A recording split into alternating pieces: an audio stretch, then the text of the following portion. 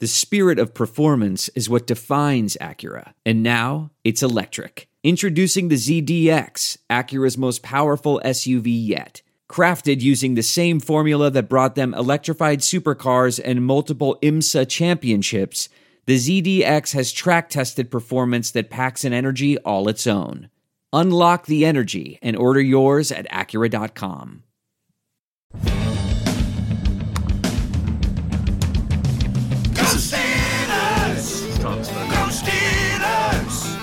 Welcome to the Steelers Outfield Podcast, proud member of the Sports Drink Network. It is August 14th, 2022.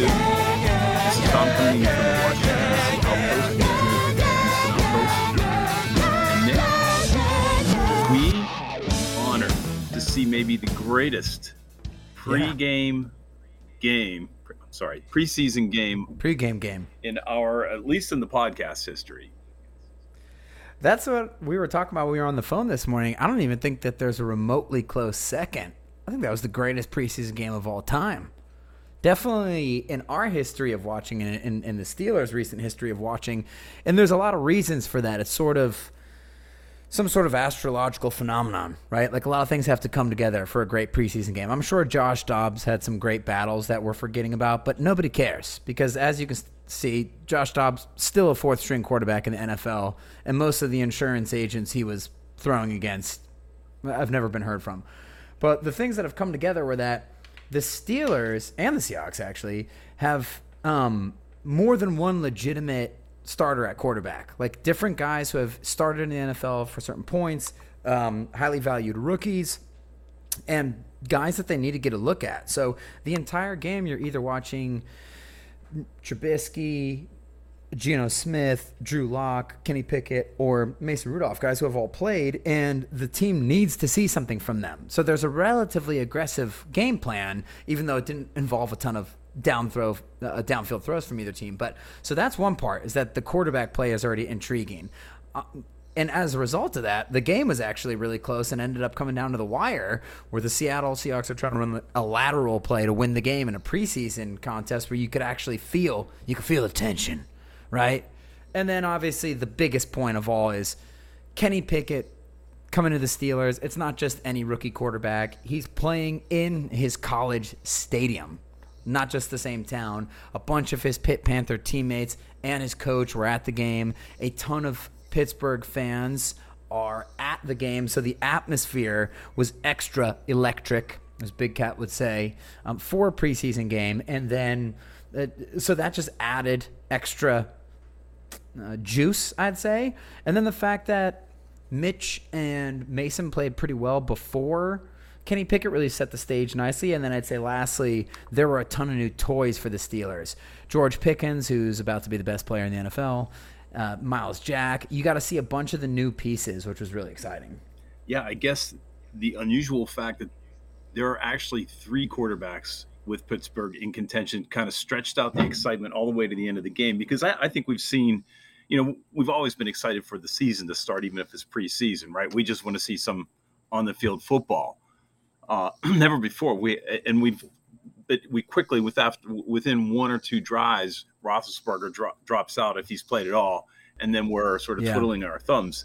And I'm not saying, it doesn't look like Pickett is really vying for a starting position, but, there's a chance, right? And when he came into the game, wasn't that wild? I mean, you saw the condensed replay, right? And how the crowd just it was awesome, erupted.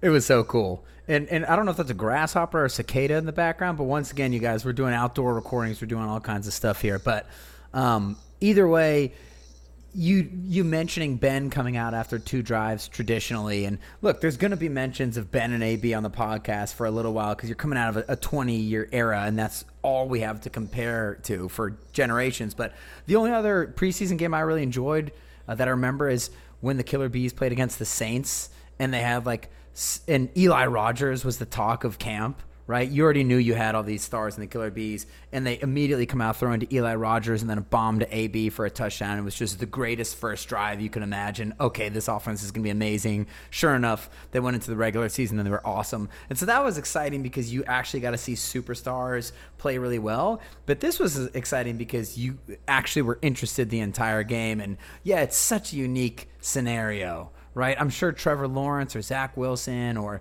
whoever else is getting a great welcome as a rookie quarterback, giving hope to a fan base in any stadium. But when was the last time you had the actual hero from college, first round pick nonetheless? I was listening to Part of My Take this week and they had Jake Plummer. I forgot that he went to like Arizona State or something, or Arizona, and then he played for the Cardinals. So weirdly enough, that's another example I can kind of think of, but it's different with Kenny Pickett, I think. I'm not sure you saw this on the condensed version, but when he came in, they panned to a corner of the stadium.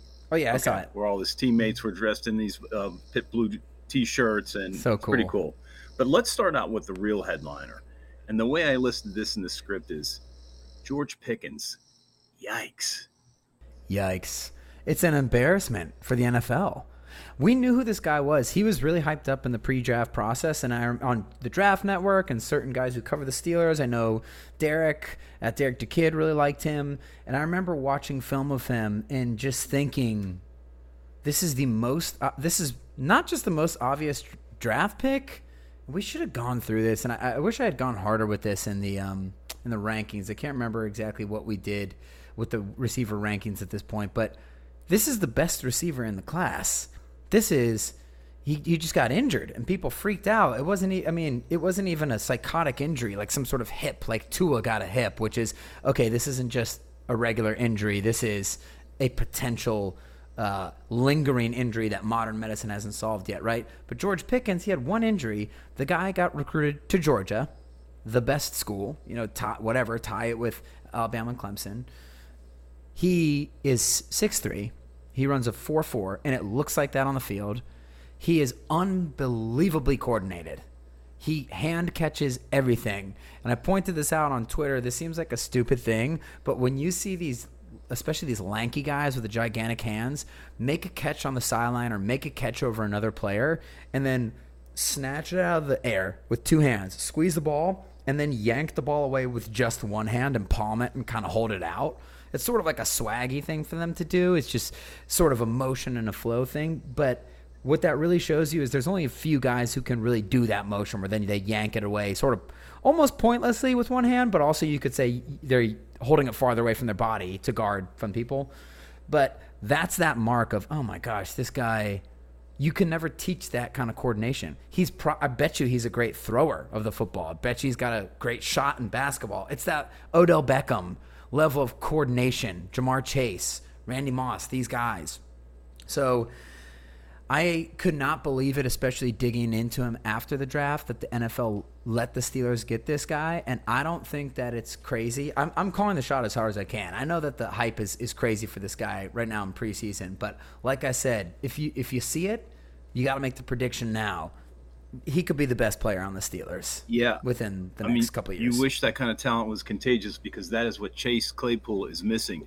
And as for the argument that he was playing against, you may not have been playing against first team. I would say that the motion that he did, the fact that he was able to control his body the way it did, no matter who was on him. He had to, on that sideline catch, that was a really like amazing. A corkscrew that he performed to pull the ball down and keep his toes in.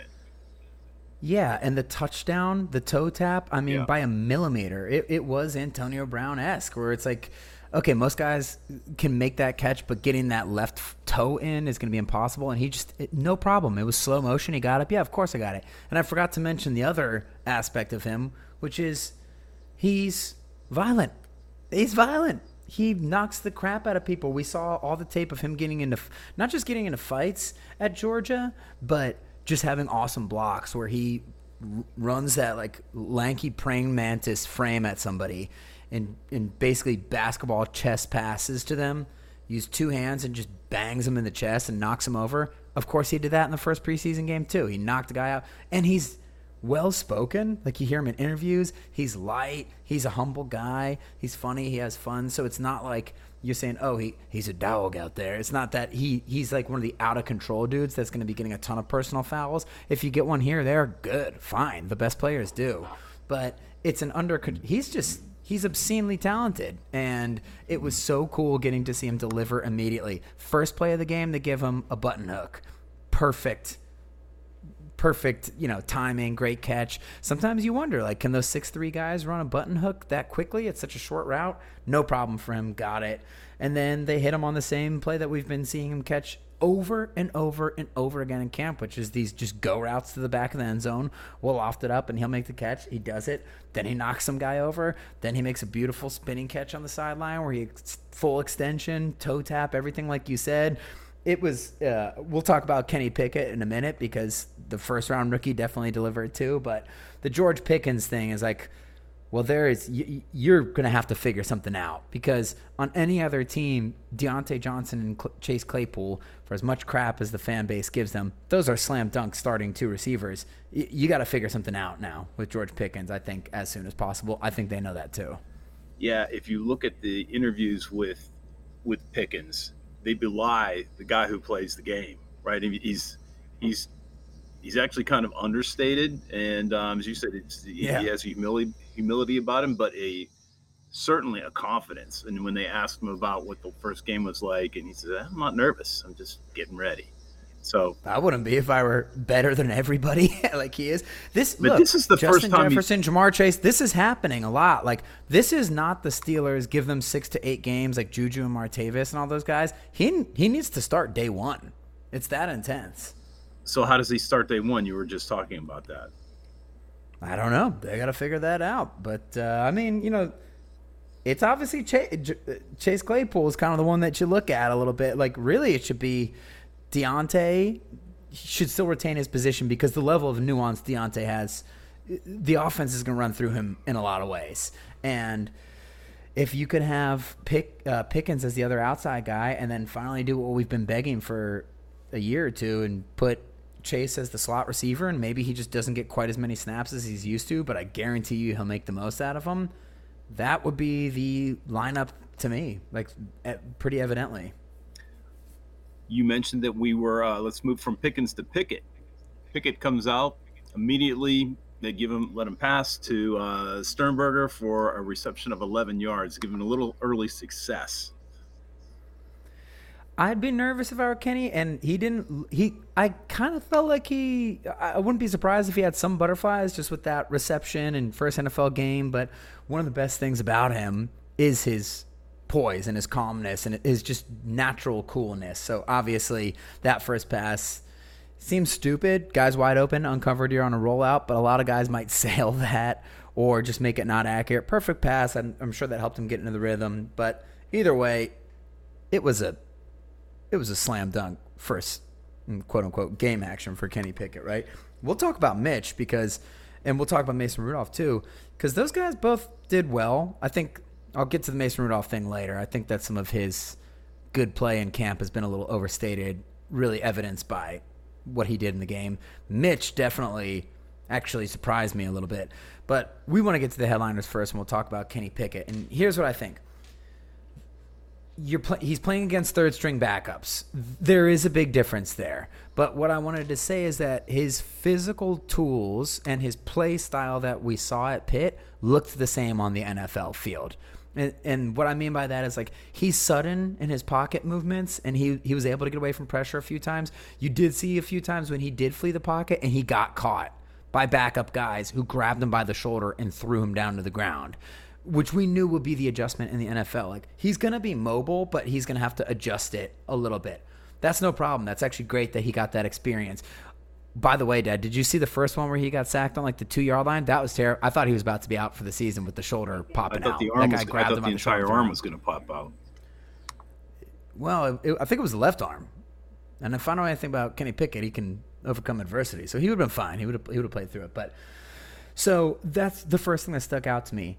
He, at Pitt, was playing in a pretty collegiate style offense, which is a ton of screens and then a ton of sort of predetermined, like if we're going to throw downfield, it's going to be a predetermined thing that's sort of set up from a bunch of fakes earlier, and then you're going to throw it to the we've decided that this guy downfield is going to be open, rather than the Ben Roethlisberger, Patrick Mahomes. I'm going to sit in the pocket and I have a couple reads to make. I'm going to bias myself towards the farther guy. So Kenny didn't have an opportunity to learn NFL-style offenses like the two guys we hope he's like, the two modern dudes, Joe Burrow and Mac Jones, the modern NFL. Okay, these are the pocket guys. These aren't the Mahomes, the Allens, the Zach Wilsons, the freaks, but they're mobile enough to get out of trouble, and their arms are good enough, but their brains and their suddenness and their poise is their advantage. So those are the guys we hope Kenny's like, and now that he's getting NFL experience for the first time, it looked awesome. And especially since it does give you a little bit of the light flickering on for Matt Canada, because I guess what I want to say is like Kenny didn't throw it down the field the entire day. It was all little rollouts and flare-out passes, but he did hit a couple nice little intermediate things to the sideline that were very accurate, and the ball was spinning well. And so you saw, okay, that's cool. But it just looked so much better than when Ben was running this style of offense, right? All the little rollouts. He was decisive when he threw or when he ran. When he's making these throws on the run, they're short passes, but they're all right on the money. The right speed on the ball. It's a spiral. It's easy for the guys to catch. And he just looked super in control. And I was just really impressed how Kenny Pickett in a Steelers uniform and the plays that were called and the way he executed them looked extremely similar to Kenny Pickett in a Pitt Panthers uniform, which is a really good sign because it shows that play style is going to transcend. And if Matt Canada can be the first real kind of college offensive coordinator who's had more than 6 games of success in the pro level, you'd have to be thrilled that play style and that play calling style would be meshed really perfectly. So I thought Kenny was pretty awesome and how accurate and quick he was. Yeah, I think your point about Ben being, I mean, this is not the bad mouth Ben. He's the man. He was 50 years old. He had passed his physical prime, obviously. And so that's what was so marked about this game, where the quarterbacks were so mobile, relatively speaking. I think the other thing what I don't want to talk about is Kenny was successful against third stringers. I would just respond with, you got to walk before you can run. If you can't do well at that level, you're not going to be able to move through. And I think they clearly contained Kenny. Like you said, I don't know if he threw anything further than 15 yards downfield at most. So it was very contained. Which is fine. But just have success, get a feel for the flow and the speed of the game, and that's what happened. And, yeah, I appreciate your comments. So just real quick, sorry to interject. Like, the thing about the third stringers, I'm not saying that to take away from his success. I'm talking about evaluating a player, right? And the big thing with players like him who aren't, like, he's very physically talented. You see him like, oh, he's big. Like, oh, he's quick. Look at him. He can move around. Oh, he's got a good arm. The ball gets there. But it's not so overtly physically talented that you are positive that it's going to translate to the NFL. Where, like, when Lamar Jackson in college is running past SEC defenses for 80-yard touchdowns, where a lot of those defenders are going in the first round and they're going to be big NFL defenders, there was no wonder, like, will he be a good scrambler in college or in the pros? Whereas with Kenny, it's like, ooh, the physical talents are good, but let me see, how well does he escape against NFL, which is very different? How well does he throw the ball into tight windows, which are way tighter in the NFL? We're talking about his physical talents. And so that's my only thing about the third stringer is, like, we can take it with a grain of salt because on one hand, you just review the performance and you give it an A+, right? It was awesome. He was really good. And then I just say for the physical part, he completely blew the test out of the water with the third stringers. I want to see him with the second and the first stringers where you see the guys are a little bit faster. And some of those times when he bails the pocket, which was the other thing at Pitt that we said, like, he loves to bail the pocket. He needs to be able to learn how to sit in there and deliver. When you step up in the pocket and you squirt out to the right and the guy in the NFL, like he saw, runs you down. Whereas in Pitt, you were able to just run out on the sideline. That's all I'm talking about. If I were to give his performance grade, I'm giving it an A+, but I'm saying, hey, as we watch out for Kenny to become the guy, and we will talk about the other quarterbacks, but let's be honest, nobody cares. This is our guys, Kenny Pickett. Well, that's what you look at. Can I just clarify? I wasn't criticizing you for mentioning the third string. I just don't want to spend the whole preseason qualifying everything with a caveat. It's a third string. And because the danger is to project somebody into the regular season based on a performance against second and third string, which is not what we're doing.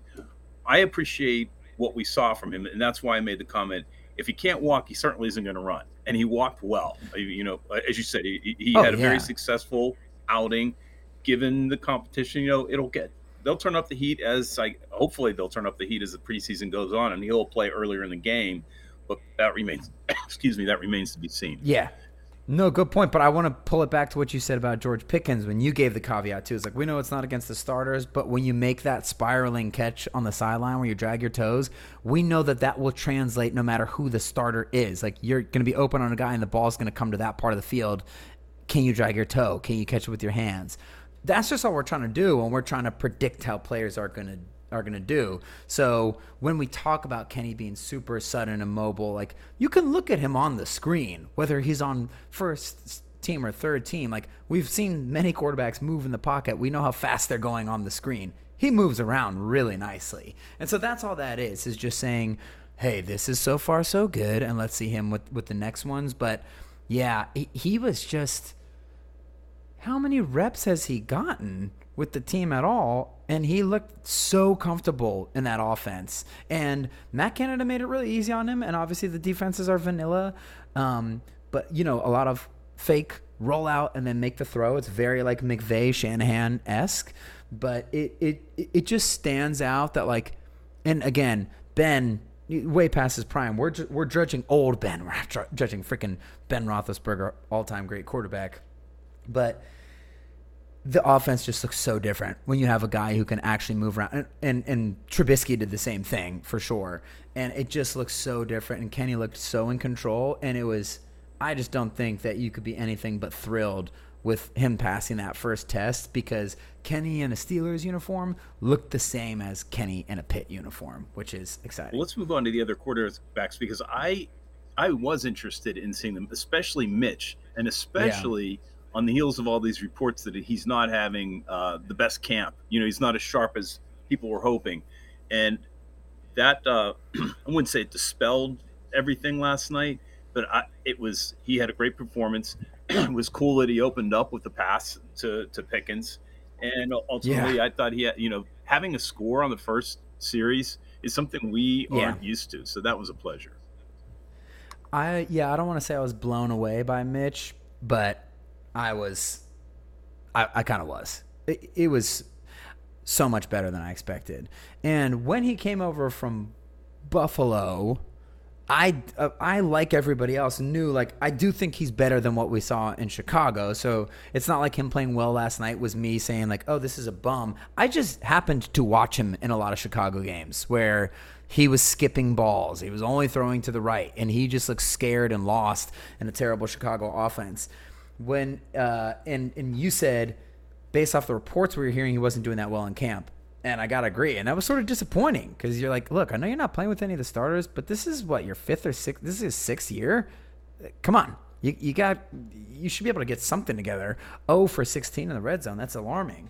But when he went out there, again, the word that comes to mind, and maybe it's just because we're so used to having to watch Ben the past few years, the old version. But I'd say, Geno Smith doesn't have this quality really, even though he's a fast athlete. It's the suddenness of Kenny and Mitch that's so surprising.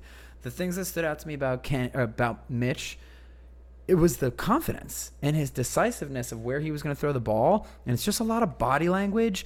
And you saw he took 2 massive hits on throws where he didn't flinch whatsoever. He was a little inaccurate on the throws. He could have brought them down a little bit and missed one, I guess, to Sternberger, but just did not care about the pressure in his face. And that's a supremely veteran QB move. The ball had nice zip on it. There were a few plays, including the touchdown where he threw to the wide open Patriots white, Gunnar Orschlewski. I don't know how to pronounce the last name, but that's pretty close, I think. On that play, you think, oh, that was nice. He ran to the left and he threw to an uncovered guy. But if you watch the replay, which they show from behind the quarterback, his read starts all the way to the right of the field. So he went right to middle to, somebody's coming, let me bail out. And you saw the thing everybody talks about with Mitch is like, this is a really good athlete. He can definitely get out of pressure. And I think Kenny actually has similar speed, but Mitch is just like a bigger, thicker dude. And so then he scrambles out and then hits Gunner. But it wasn't just a touchdown pass to an uncovered guy. It was quarterback going through 1, 2. Oh, here's pressure. I'm going to escape. Oh, I'm going to find this guy and throw it perfect to him on the run to the left in the end zone. I just thought he was very poised, looked, and then he was accurate. And I love to see him take those hits and not care. And he's a big athletic looking dude who was a little bit smoother than I saw him in Chicago. I thought he was really good. Let's talk about the last quarterback who was facing a defense and 48,000 people who were booing him. I know. You kind of got to feel bad for Mason. I think the best description I finally heard of it was on Pat McAfee, where Tone Diggs, the resident Steelers fan, said, like, look, if he just had like a little facial hair, I think Pittsburgh would like him more. And I realized, like, yeah, that's probably the issue. He's got a punchable face. And then Pat McAfee pointed out, look, I'm sorry, man, until you like make a playoff run or something with really good stats, because you can make a playoff run like you almost did in the 8 year splitting with Duck.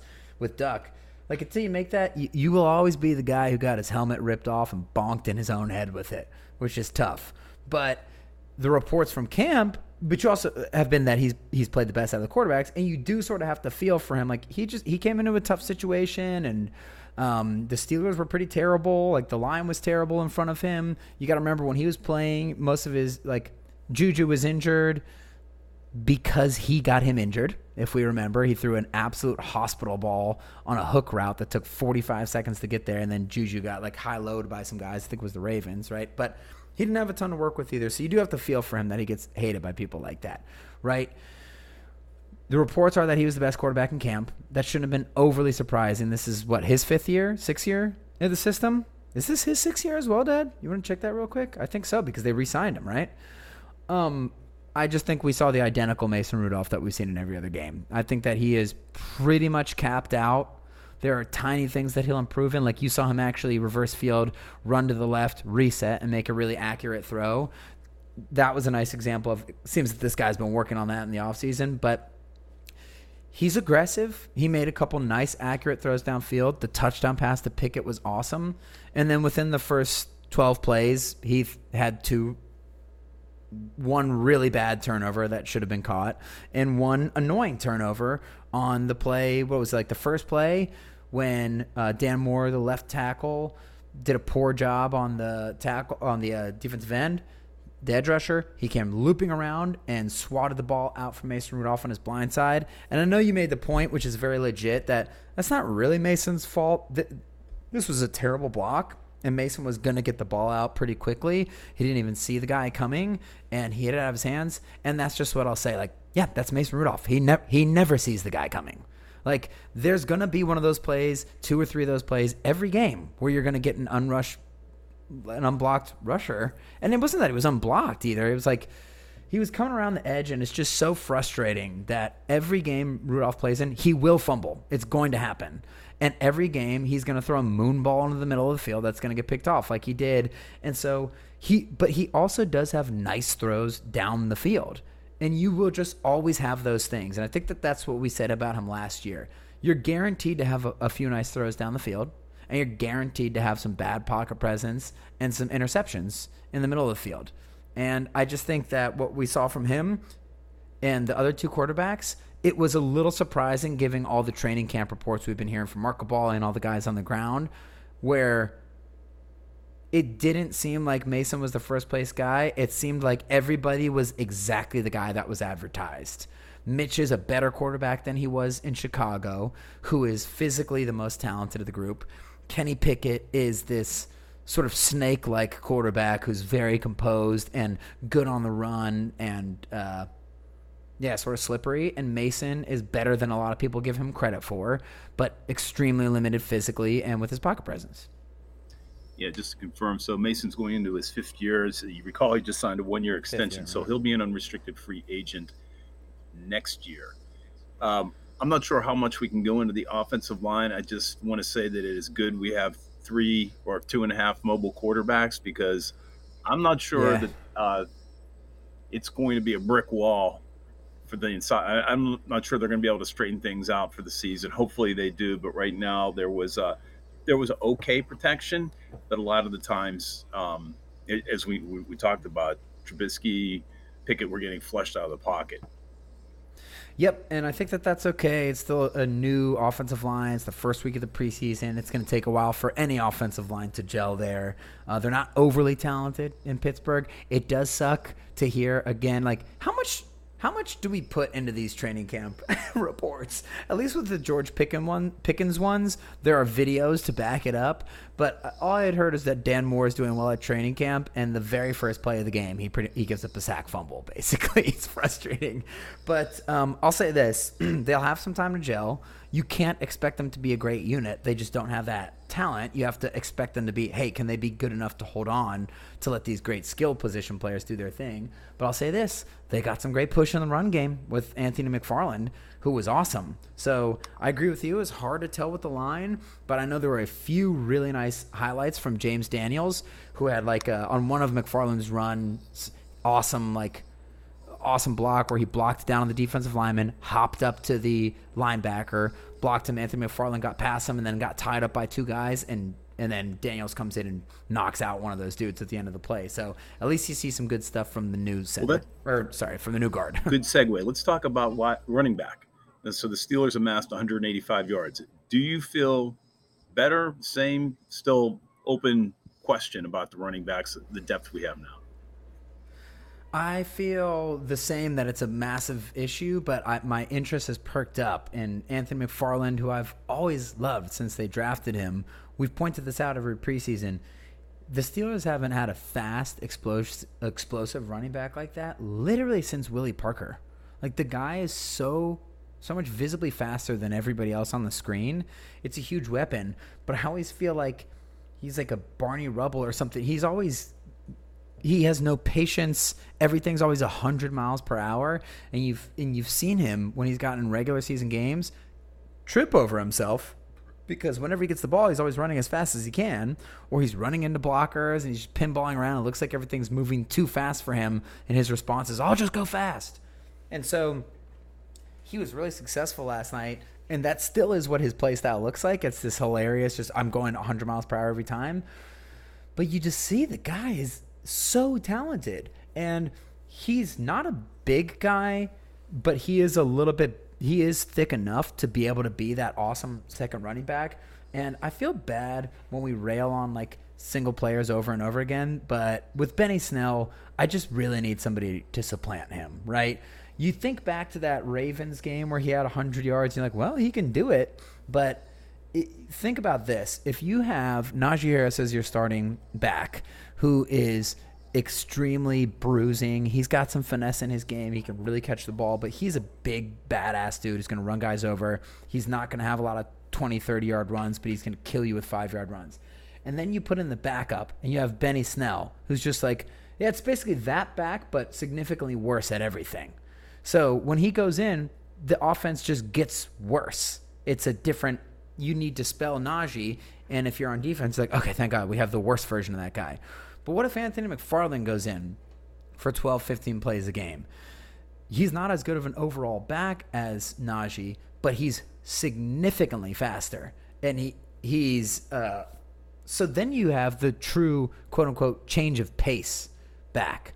Even when, like, Le'Veon was the running back and they had two awesome backup running backs, D'Angelo Williams and James Conner, they were similar versions to what he could do. They weren't quite as good as him, but they could do a lot of similar things. This would be the first time in a while when you have the true James White on the Patriots sort of change of pace back, like Chris Fumatu Umafala and Amos Zaraway, the Thunder Lightning thing. Everybody talks about it and wants it. Ahmad Bradshaw and Brandon Jacobs for the Giants. Everybody talks about it and wants it, but it's hard to truly find two guys who are actually that. Because a lot of times, if your backup guys, the scat back, they end up just being too small, right? But Anthony McFarland, if he could become that, I would feel so much better about the Steelers running backs, and that would be exciting. But generally, when you're in year 3 and you've shown kind of nothing in terms of success to this point, it's pretty rare to see those guys succeed. So that's why everything with McFarland I take with a grain of salt, but that would be really exciting. Yeah, I think of all the positions we've been talking about, running back really needs to go up against the first team defense with the first team offense. An interesting statistic, and it's meaningless again because it's the preseason, but the Steelers had 185 rushing yards. 75% or 75 yards or 40% of those yards came on 3 runs by Warren, McFarland, and Teague. So, that would be great if that was the regular season, because just to have some explosive plays like that multiple times. But what did you think about Jaylen Warren? I thought Warren was really good. Obviously, he's really powerful. I just do notice on the screen he looks very small. Like, he's powerful. He's not. I'm not saying he's small like Chris Rainey or whatever, but he is a smaller guy where I wonder how much better than Benny Snell is he if you have these bowling balls. Like, Benny Snell, he just reminds me a lot of Jonathan Dwyer, where like the foot speed and the acceleration and the burst is so non-existent that it's hard for me to even really think of you as a power back, and if you can't generate any momentum going to the line of scrimmage to make violent collisions. I know Benny Snell gets away with it sometimes, and he's an NFL, quality back, but those guys don't strike me as power, whereas Warren, he does speed into the line of scrimmage. He does have the acceleration, and I'd be curious to check their weight, but he looks significantly smaller than Benny Snell, so I don't know how much he's going to show up or not against starting defenses, but it's definitely intriguing to see the guy. I'm like, oh, that's something that they haven't had in a few years. So that was, I liked what I saw from them, but once again, we'd need to see a little bit more. But the McFarland thing, I think, was maybe out of all the players on the team last night, the most exciting, because that's when you had sort of just written off. At least I had. I think everybody has. And then you realize, maybe this will be a thing. Well, I want to give you credit for doing a tremendous job of unplanned transitions and mentioning the defense. And we're speaking about rushing, and the Steelers did not have an august game in that aspect of defense, with the Seahawks rushing for 159 yards. Yeah, here's the unfortunate part, and we'll talk about we didn't talk about the receivers, so we can talk about them later, because that's a really interesting position group for the Steelers, where I've never seen this many good receivers on a Steelers team before, so therefore never seen this many good receivers on a team. Well, stupid Tampa Bay pylon team. But the defense, it's just hard to get a feel for the rushing thing. Like, you have all these backups in there, but then again, it's Loudermilk and Mondeau and guys who are going to get playing time. And Seattle gashed the Steelers last year. So something about Seattle, and Seattle has good running backs, and guys who have played, like Travis Homer was in there, he was killing it. The new guy from Michigan State, he did a good job. They had a few different, and who's the guy? DJ Dallas or something. DJ Dallas. I can't remember his name, but it's an awesome name, and he's been on the Seahawks for a year or two. So you got guys who with real NFL experience who are running in there, but the Seattle line was pushing that Steelers line backwards. So you would hope for more in that department. All I know is there were a couple spectacular reps from Miles Jack, which was really encouraging.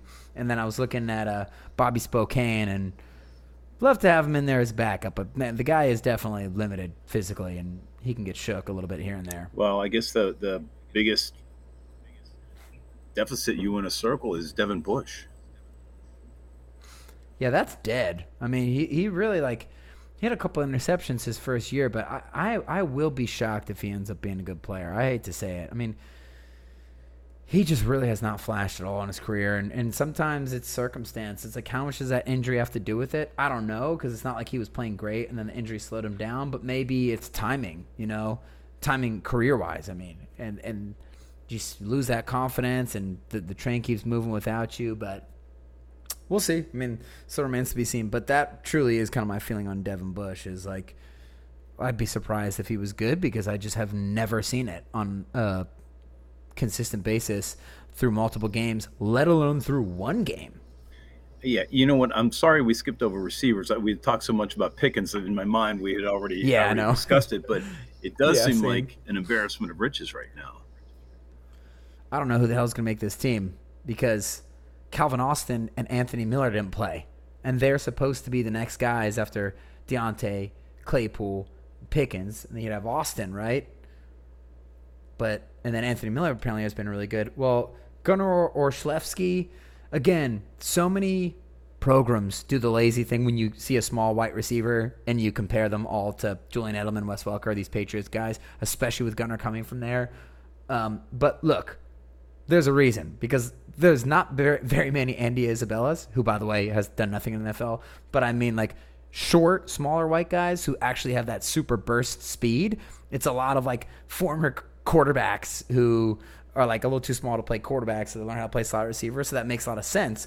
And then you get the exceptions, like Jordy Nelson and Cooper Kupp, Adam Thielen. You look at those guys, what do they have? Well, they're all like 6'2", 6'3". They're bigger dudes. So I guess what I'm trying to say is, it seems like the laziest comparison ever, but Gunnar, he is Julian Edelman. He is the Patriots' white slot receiver. I have no idea why they let him go. He was always good for them, but he was awesome for the Steelers. I mean, he had a few great plays, but the one I think about is the sort of slant hook he caught in the middle of the field, where he immediately catches it, super smooth, catches it, brings it into his body, pivots and turns to the outside and runs for an extra 15 yards or whatever it was. He just seems like that guy, like that super reliable slot receiver. He is a thicker, faster version of Ryan Switzer, which is really interesting to see. And so he was awesome. Then obviously Steven Sims, who I loved when he was on Washington. This guy is fast as hell. He was great. I can't believe Washington let him go, because he had a good game against the Steelers for Washington. He had a good game against the Buccaneers in the playoffs. You see his speed is legit. How did they let this guy go? And then Miles Boykin from the Ravens, he was kind of Chase Claypool 1.0. He's the big guy from Notre Dame the year before Chase gets there. Not quite the same explosion that Chase has, but he had a bunch of really great hands catches where the ball's far away from him. He catches with his hands. You generally think with those big guys, that's the thing they struggle with. No, he was awesome. He used his body really well. And the Steelers might have to keep 6 receivers. They have multiple guys who can punt return, because apparently Calvin Austin's been great during camp. Obviously, he's going to get a spot. Anthony Miller, another one, like a second-round draft pick, who I was dying for the Steelers to pick that year. I'll be really curious to see what he's going to do. They're going to cut multiple receivers who will get, not just make other teams, but get playing time on other teams. I just want to point this out. Want to point this out real quick. After Sims' punt return, the long punt return, I don't know if you caught what the camera guy caught, but I think history was made. They caught the first hot girl at a Steelers game in history. No, I did catch that. I think everybody... It was the funniest. The cameraman, after this huge punt return, just puts it on this attractive girl in the crowd, and they show her clapping it up after the big punt return. And so that's what I associate Steven Sims with now. Like, hey, man, he's bringing some fanfare there. I just thought that was such a funny moment where it's just nothing but cutaways of this punt return, and they just kind of worked that one, and they're like, hey, look at that. So I don't know if she was a Seahawks fan, or I think she was a Steelers fan. It looked like she was clapping after the punt return, but I thought that was hilarious, and now for some reason that's what I associate with Steven Sims. Well, it's interesting that McFarland was getting reps at kickoff returning, and Sims did the punt, and Olszewski, which is what he was brought in for, right? Am I right about that? Yeah, he's very good at it. He's so maybe they are just figuring out who his backups are, or it'll be interesting to see if he gets any reps at punt or kickoff returns in the preseason. Who? Sims, you mean? Olszewski. Gunner?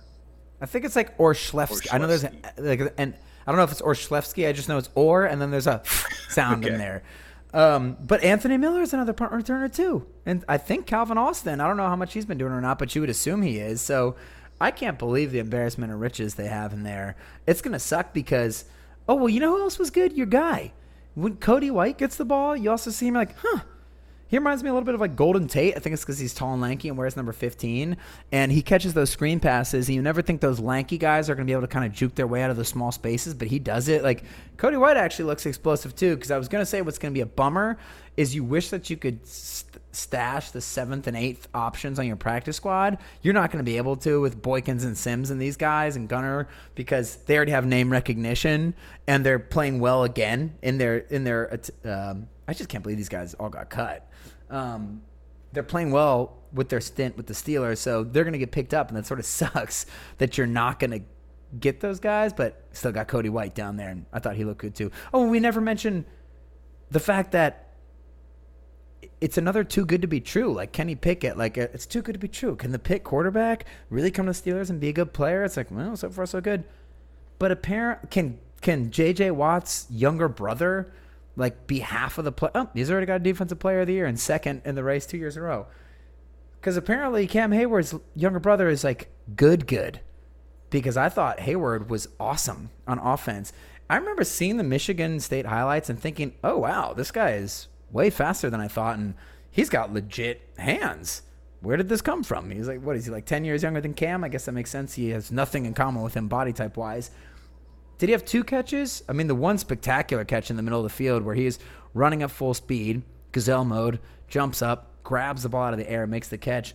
There is a legit chance that he could be a guy behind Freiermuth in time, depending on how his blocking goes. But I would be absolutely shocked if a Hayward wouldn't learn how to block well. Yeah, 2 receptions, and they should be pretty loaded at tight end as well. You had mentioned him, and I forget whether you had said that we have 2 injuries, one to Calvin Austin, both an ankle injury, and I think I reported Liz Frank last night. I think that's what it is. Yeah, but that's sprain. Don't listen to Twitter. You need 24 hours. That it has not been made official. And Carl Joseph also. I think they may have updated it. I'll look it up right now while you do it. But I do believe there was an update that it indeed is a Liz Frank sprain, which is not as bad, but I mean pretty terrifying. So Carl Joseph left, in a walking boot and crutches, which is also not good. That does suck. And by the way, to walk back, terrifying for Calvin Austin. The fact is, they don't need him this year. You want him, but he's played so well in camp that career-wise he might be okay. But it just sucks to get your career off to a start like that. But anyways, yeah, the offense was so exciting. There's so many new faces, and every single one of them delivered. What about on defense? We talked about the run defense already. I'd say in the secondary, a few things that stood out to me. Some of there were some missed tackles, of course, like there always were. But Akilla Witherspoon laid a couple people out. That's awesome. So did, why am I blanking? Arthur Millette. We've seen it is eerie how close he is to Mike Hilton in terms of the blitzing and the run defense, where he split some blockers and made an awesome tackle on a screen pass. We know he's the worst cover corner in the entire NFL. So if he can fix that, that'll be awesome. We know how good he is against the run, and he showed that again last night. But I'd say the one I'm most excited about is Trey Norwood just continues to make plays on the ball. And you got to be so happy that a guy like Trey Norwood, that's the kind of dude you want getting snaps. Norwood, McFarland, these mid-round picks who aren't going to need to start right now, but they could be the first backup somewhere else and eventually turn into a starter. Obviously, I don't mean he's McFarland's going to supplant Najee, but you know what I mean? He could become a legit contributor. So I like seeing those guys get a ton of reps in preseason. Kenny Pickett, another one. You want to see him get a bunch. He's going to be the guy. Get him on the field as much as you can. So I thought Trey Norwood had a couple really nice plays in coverage, which was cool. Absolutely. I think the good news is it looks like we have sort of wide depth across a lot of the positions. 22 guys on the defensive line. I'm not sure that depth is going to be as helpful as we'd hope for, but time will tell. And speaking of depth, everybody needs support, and we're thankful for the support we get from Sports Drink. Yes, thank you so much to Sports Drink for hosting our podcast. Sports Drink is your digital water cooler. They're trying to find the intersection between sports and not sports, and they're here to support the greatest team that ever lived, the Pittsburgh Steelers. But they also got podcasts for many of the other pro and college sports teams, so check it out if you're looking for some more info on the other teams, looking for some scouting reports. It's great. We appreciate their support. Check them out on socials at Sports Drink. That's at Sports Drink without the vowels. So at Sports Drink on all the socials. So there you go. Thanks, Sports Drink. So tell us a little bit about the punt god, which is a crazy story. The punt god. So did he have an 82-yard punt in the air? Because that's what it looked like. He punted the ball. This might be the best punter in history. And the freaking Bills got him. What a pick, right? I think that the Bills, they're the prohibitive favorite in the NFL. I think that the Bills are awesome, and they could definitely go to the Super Bowl. I think they're one of the weaker, quote-unquote, universal favorites as terms of the number one seed, as opposed to, the Patriots in their prime, the Buccaneers the past few years when they've been unfairly stacked up. the Chiefs in the past few years when you know, okay, this team is just absolutely stacked right now, the Seahawks. So the reason why I think that about the Bills is because I just think that it would be sexier if they had brought in another like legit wide receiver. Like you have some guys in their team, Gabriel Davis, who they're keeping their fingers crossed. Maybe this could be the guy, but it just seems like in the NFL now, Tom Brady goes to the Buccaneers. They have 2 Pro Bowl receivers already and a Pro Bowl tight end, and then they add one of the greatest receivers in history and one of the greatest tight ends in history, the 7th overall pick in the draft at running back. You know, it's like the embarrassment of riches things. For the Bills, I think that they're lacking some of that, and they're lacking like superstar power really on any other side of the ball. All they have is like Diggs and Allen as their superstars, but they're a super well-rounded team. I digress. We're trying to talk about the punt god. But when you're a team that well-rounded, if you could get the best punter in the league, which this guy clearly has a shot at being, given his physical talents. We know from watching Pat McAfee show that it's not just about booming the ball all the time. It's about being accurate. And but that was insane. That was the best punt I've ever seen. He did that in college a lot, and then he did it his first try in the NFL. So this guy, it was an 80-yard kick. It was 75 yards in the air. What's really interesting is that he led the FBS with a 51-yard punt last year, but he had 6 punts of 70 yards. And to put that in perspective, there were only 6 punts of 70 yards or more in the entire NFL last season. And I guess he played at San Diego State. He had an 80. Yeah, he played at San. We mentioned him during the year. Oh, good. We talked about him. Pay more attention to our podcast. It's not about punting far though, because a lot of guys can punt far. Because a lot of times, if you punt far, they just have so much time to return the ball. Like they're not always punting as far as they can. They're trying to punt as high as they can. Like the perfect mix of high and far, so that you're forcing fair catches. But when you can punt 100 yards like this guy can, I think that kind of makes it a different situation. Well, I guess that's a classic flipping the field. Quite. This is brought to you by Sports Drink. So next week, August 20th, 7 p.m., we travel to Jacksonville to meet the Jaguars. That'll be fun. If it was as fun as this playoff game, I am so in for it. Hopefully they play Trevor Lawrence and we get to see him play a little bit. And obviously we're all itching to see Kenny Pickett again, and we do not need to see George Pickens anymore. I think that he can go ahead and sit out for the rest of the preseason. Bubble wrap him. You want to see it. You need to bubble wrap whoever's across from him. That's what you really want. Hit us up on Twitter at Steelers Outpost. Shoot us an email at SteelersOutpost@gmail.com. Thanks for listening. Until next week, go Steelers. Okay, bye-bye.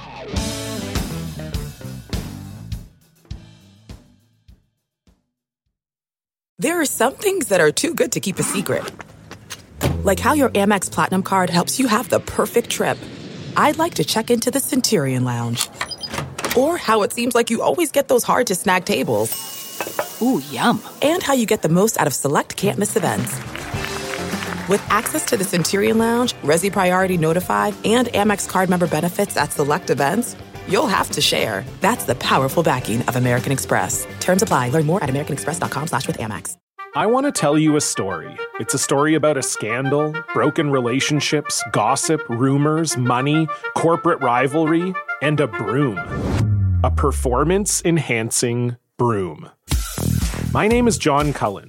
I'm a comedian, podcaster, and for 20 years, I was a semi-professional curler. And I want to tell you the story about how a single broom almost imploded the 500-year-old sport of curling. We felt like we were bringing a knife to a gunfight. It's the story of a superstar and his fall from grace. I was being dragged through the mud. It's the story of two brother entrepreneurs with a dream. I said, that's great news. It's a story of intrigue. I still don't understand why we want to keep his name secret. The full story has never been told, so I'm going to tell it. Broomgate, how a broom almost killed curling. It was a year I'd like to forget. To listen to Broomgate, search for Broomgate in your favorite podcast app. That's all one word, Broomgate. We're driven by the search for better. But when it comes to hiring, the best way to search for a candidate isn't to search at all. Don't search, match with Indeed.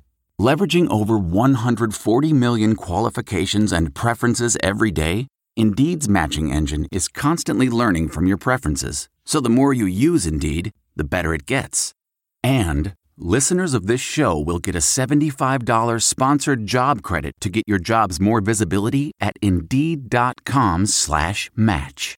Just go to Indeed.com/match right now and support our show by saying you heard about Indeed on this podcast. Indeed.com/match.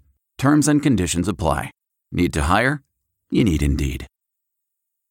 Getting the smile and confidence you've been dreaming about, all from the comfort of your home, isn't a total mystery with Byte clear aligners. Just don't be surprised if all your friends start asking, "What's your secret?" Begin by ordering your at-home impression kit today for only $14.95. Byte clear aligners are doctor-directed and delivered to your door. Treatment costs thousands less than braces, plus they offer flexible financing, accept eligible insurance, and you can pay with your HSA FSA. Get 80% off your impression kit when you use code WONDERY at Byte.com. That's BYTE.com. Start your confidence journey today with Byte.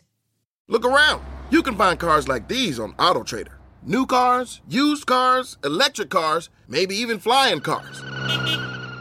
Okay, no flying cars, but as soon as they get invented, they'll be on AutoTrader. Just you wait. AutoTrader.